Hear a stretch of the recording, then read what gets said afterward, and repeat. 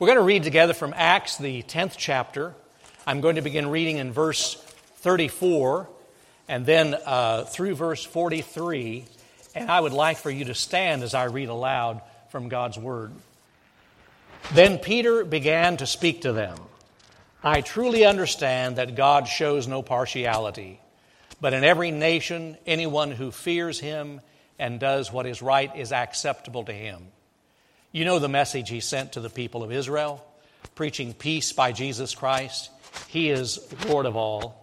That message spread throughout Judea, beginning in Galilee after the baptism that John announced, how God anointed Jesus of Nazareth with the Holy Spirit and with power, and how He went about doing good and healing all who were oppressed by the devil, for God was with Him.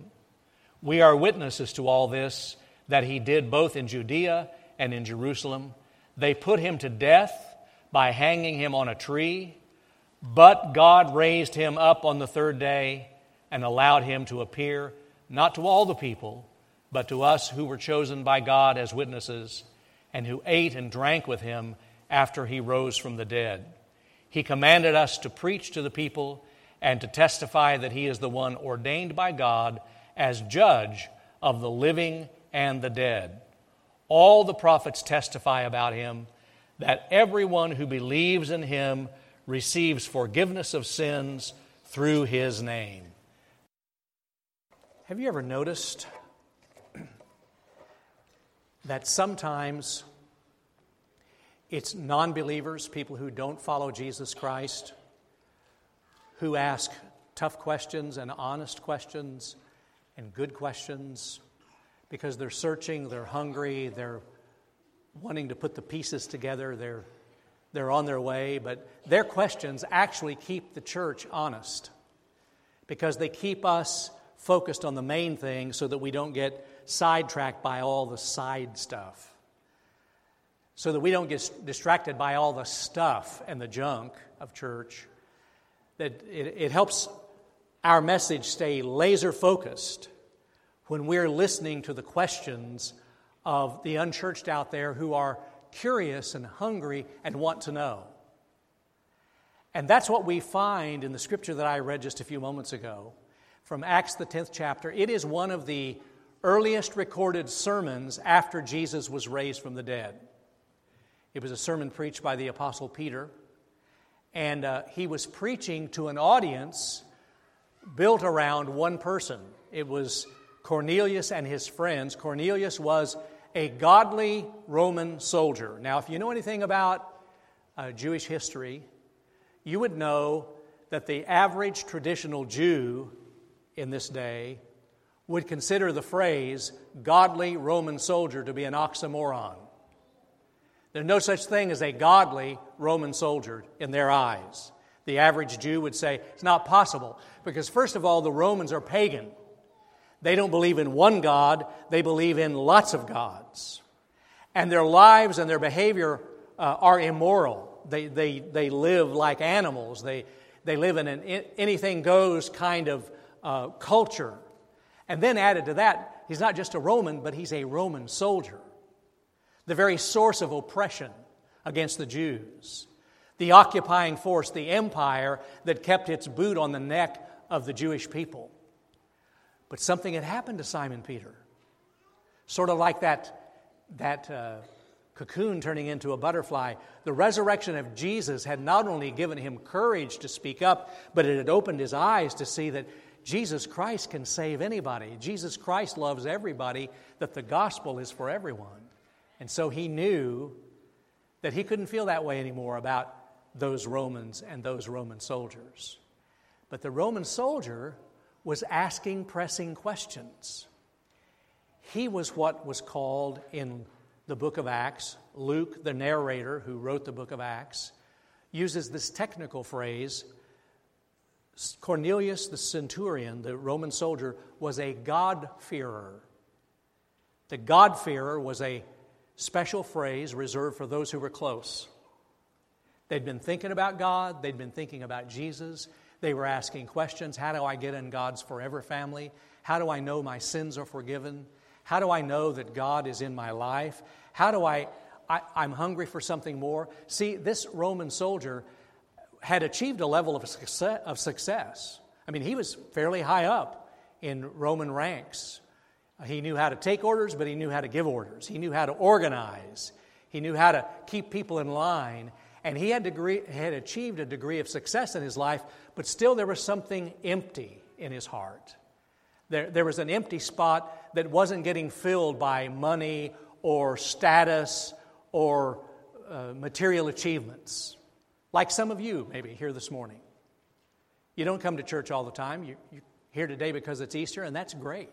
We're glad you're here. But there's a reason you're here. Something's gnawing at you. Maybe you have a degree of financial comfort. Maybe you have a career or a reputation that you've worked hard for. Maybe you're a student in school and you've worked hard to be the right kind of person. You're doing all the things by the book, and yet there's an emptiness. There's something gnawing away at you saying there must be something more. There must be something else besides this. And that's where that Roman soldier was. And so, because he was asking good, honest questions,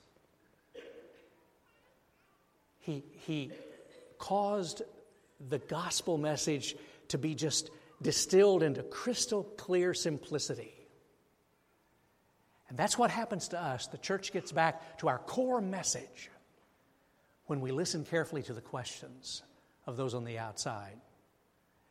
Many, many years ago, a Bible scholar by the name of C.H. Dodd identified what he called the core message or the core kerygma of the preaching in the New Testament. And I want to show you these 5 simple markers that he identified as a template, sort of a pattern that no matter what the sermon is in the book of Acts, no matter what the preaching was in the early church, they sort of followed this 5-part outline and then they filled in as they could. Now I'm going to leave that on the screen throughout the message so that those of you who take notes, who like to write, don't have to scribble really fast. You can just sort of soak it in and you can look at it while we're talking about it. But 5 simple truths that I just read to you a moment ago in Simon Peter's sermon. Core, simple, laser message. Simple gospel. Jesus' life was full of good works, verse 38. Jesus was crucified and then raised by God's power, verses 39 and 40. Eyewitnesses verified Jesus' resurrection, verse 41. Jesus was appointed by God and authorized as judge of the living and the dead, verse 42. And Jesus offers forgiveness to everyone, not just a special class. Everyone, verse 43. That's the core gospel. That's the message. A couple of things to note about that. First of all, that's the outline of all 4 gospels in our New Testament. That's the outline. There it is. Distilled down into simple points. Especially, that is the outline of the book of Mark, the Gospel of Mark. And guess what? Most scholars believe that Mark's source for organizing his gospel and telling the stories was Simon Peter. So Simon Peter preached this way, and when Mark said, "Tell me a little bit more about this Jesus," Peter says, "That's easy. I've got that sermon in my Bible right here, and it's all right there. 5 easy things to remember." It's the core message. And at the end of that message, he says, "Believe and receive. To all who believe, they receive forgiveness of sins." Isn't that a simple understanding?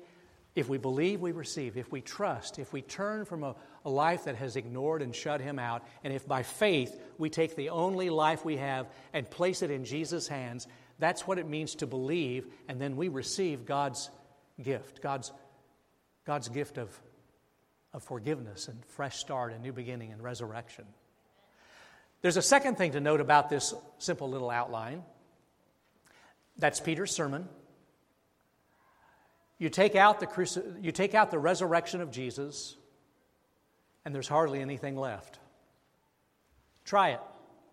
Just read through that and take out every reference to Jesus being raised from the dead, and there's hardly anything there. You know what you have left? You have left a really courageous teacher who goes up against the system and he gets executed. That's it. End of story. But that's not the way the story went. It's a story about being raised from the dead, about reversing what normally happens. Now, I'm going to go ahead and state the obvious. I haven't heard it referenced this morning. Nobody came up to me and made this point. But I want to state the obvious. Today is April Fool's Day. Does everybody know that? Anybody had a prank played on them yet today? Boy, what a somber group. Wow, I feel sorry for you. Today's April Fool's Day. And did you know by quirk of calendar, by twist of calendar, because Easter isn't always the same time of year because of the lunar season. By quirk of calendar, the last time April Fool's Day and Easter fell at the same time, on the same day, I was 4 years old. And that was a while back. And you weren't supposed to laugh then. Nor were you supposed to laugh then. But that's okay. I forgive you because forgiveness is in the Bible. Did you know that the next time after today that April Fool's and Resurrection Sunday are going to be the same time? 2029. And then after that, the next time it happens, it will be 2040. And then it won't happen again this century. Now, what if we just played with our imaginations and let ourselves just go a little bit?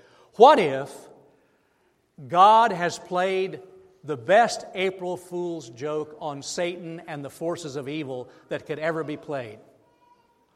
What if God has allowed them to think they're winning, and sin and death and hell and the grave feel like they have the upper hand and they have the last word, and that's all there's going to be to human existence. That's all there is to the cosmos. But God steps in and God says, April Fools, I'm raising my son from the dead. I am raising Jesus, and death doesn't have the last word. Sin and hell and the grave aren't the final story. I'm having my way, and love is reversing the flow of history. And that's exactly what happens in the resurrection. In fact, it's in Peter's sermon. He's preaching along, and in verse 39 he says, they put Jesus to death by hanging him on a tree, but God raised him on the third day. That's one of the most important phrases in all of the Bible, but God. They nailed him to a cross. They thought that'll take care of that. There's no way love is going to overcome hate. There's no way salvation is going to overcome damnation. There's no way any of that's going to happen. We've taken care of it, but God.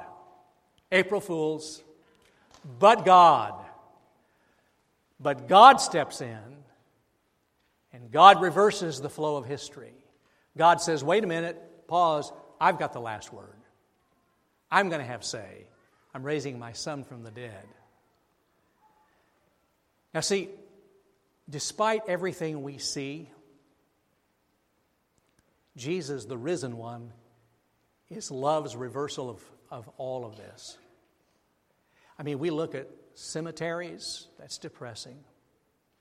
We hear words like cancer, dementia.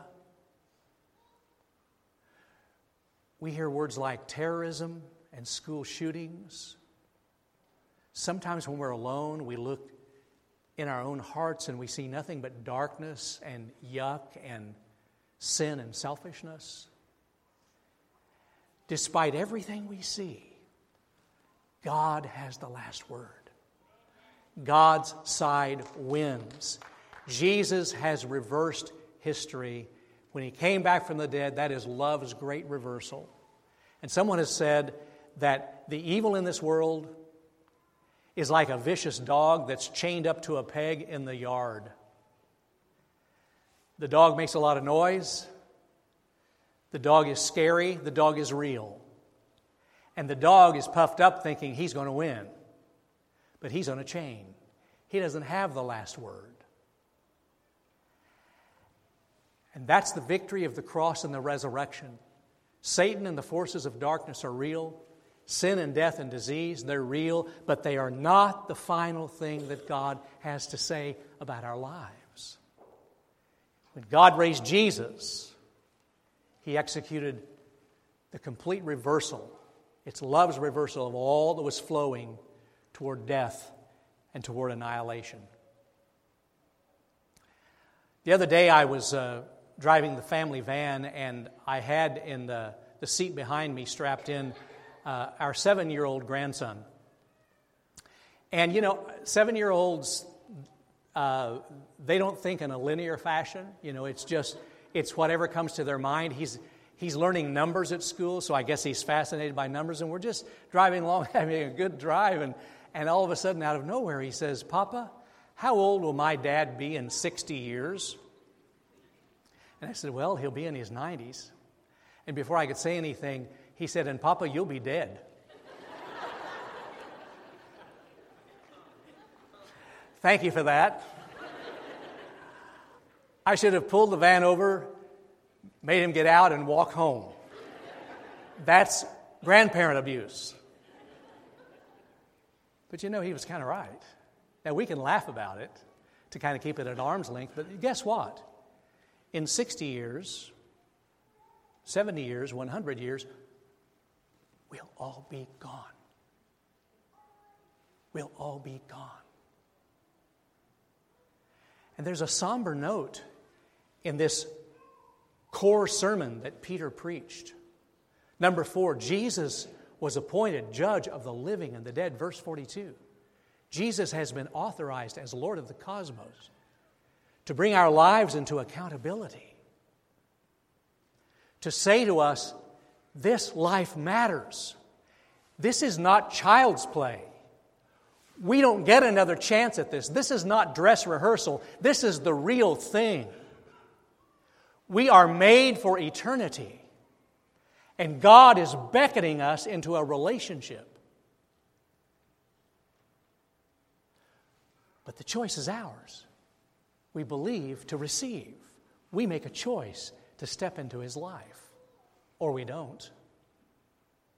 But it's the real stuff. And yet, for all of the talk in Scripture about how the risen Christ changes the next life, have you ever noticed that there's almost more Scriptures in the New Testament about how the risen Christ changes this life? How if you're bogged down with sin and shame, the great liberator frees us.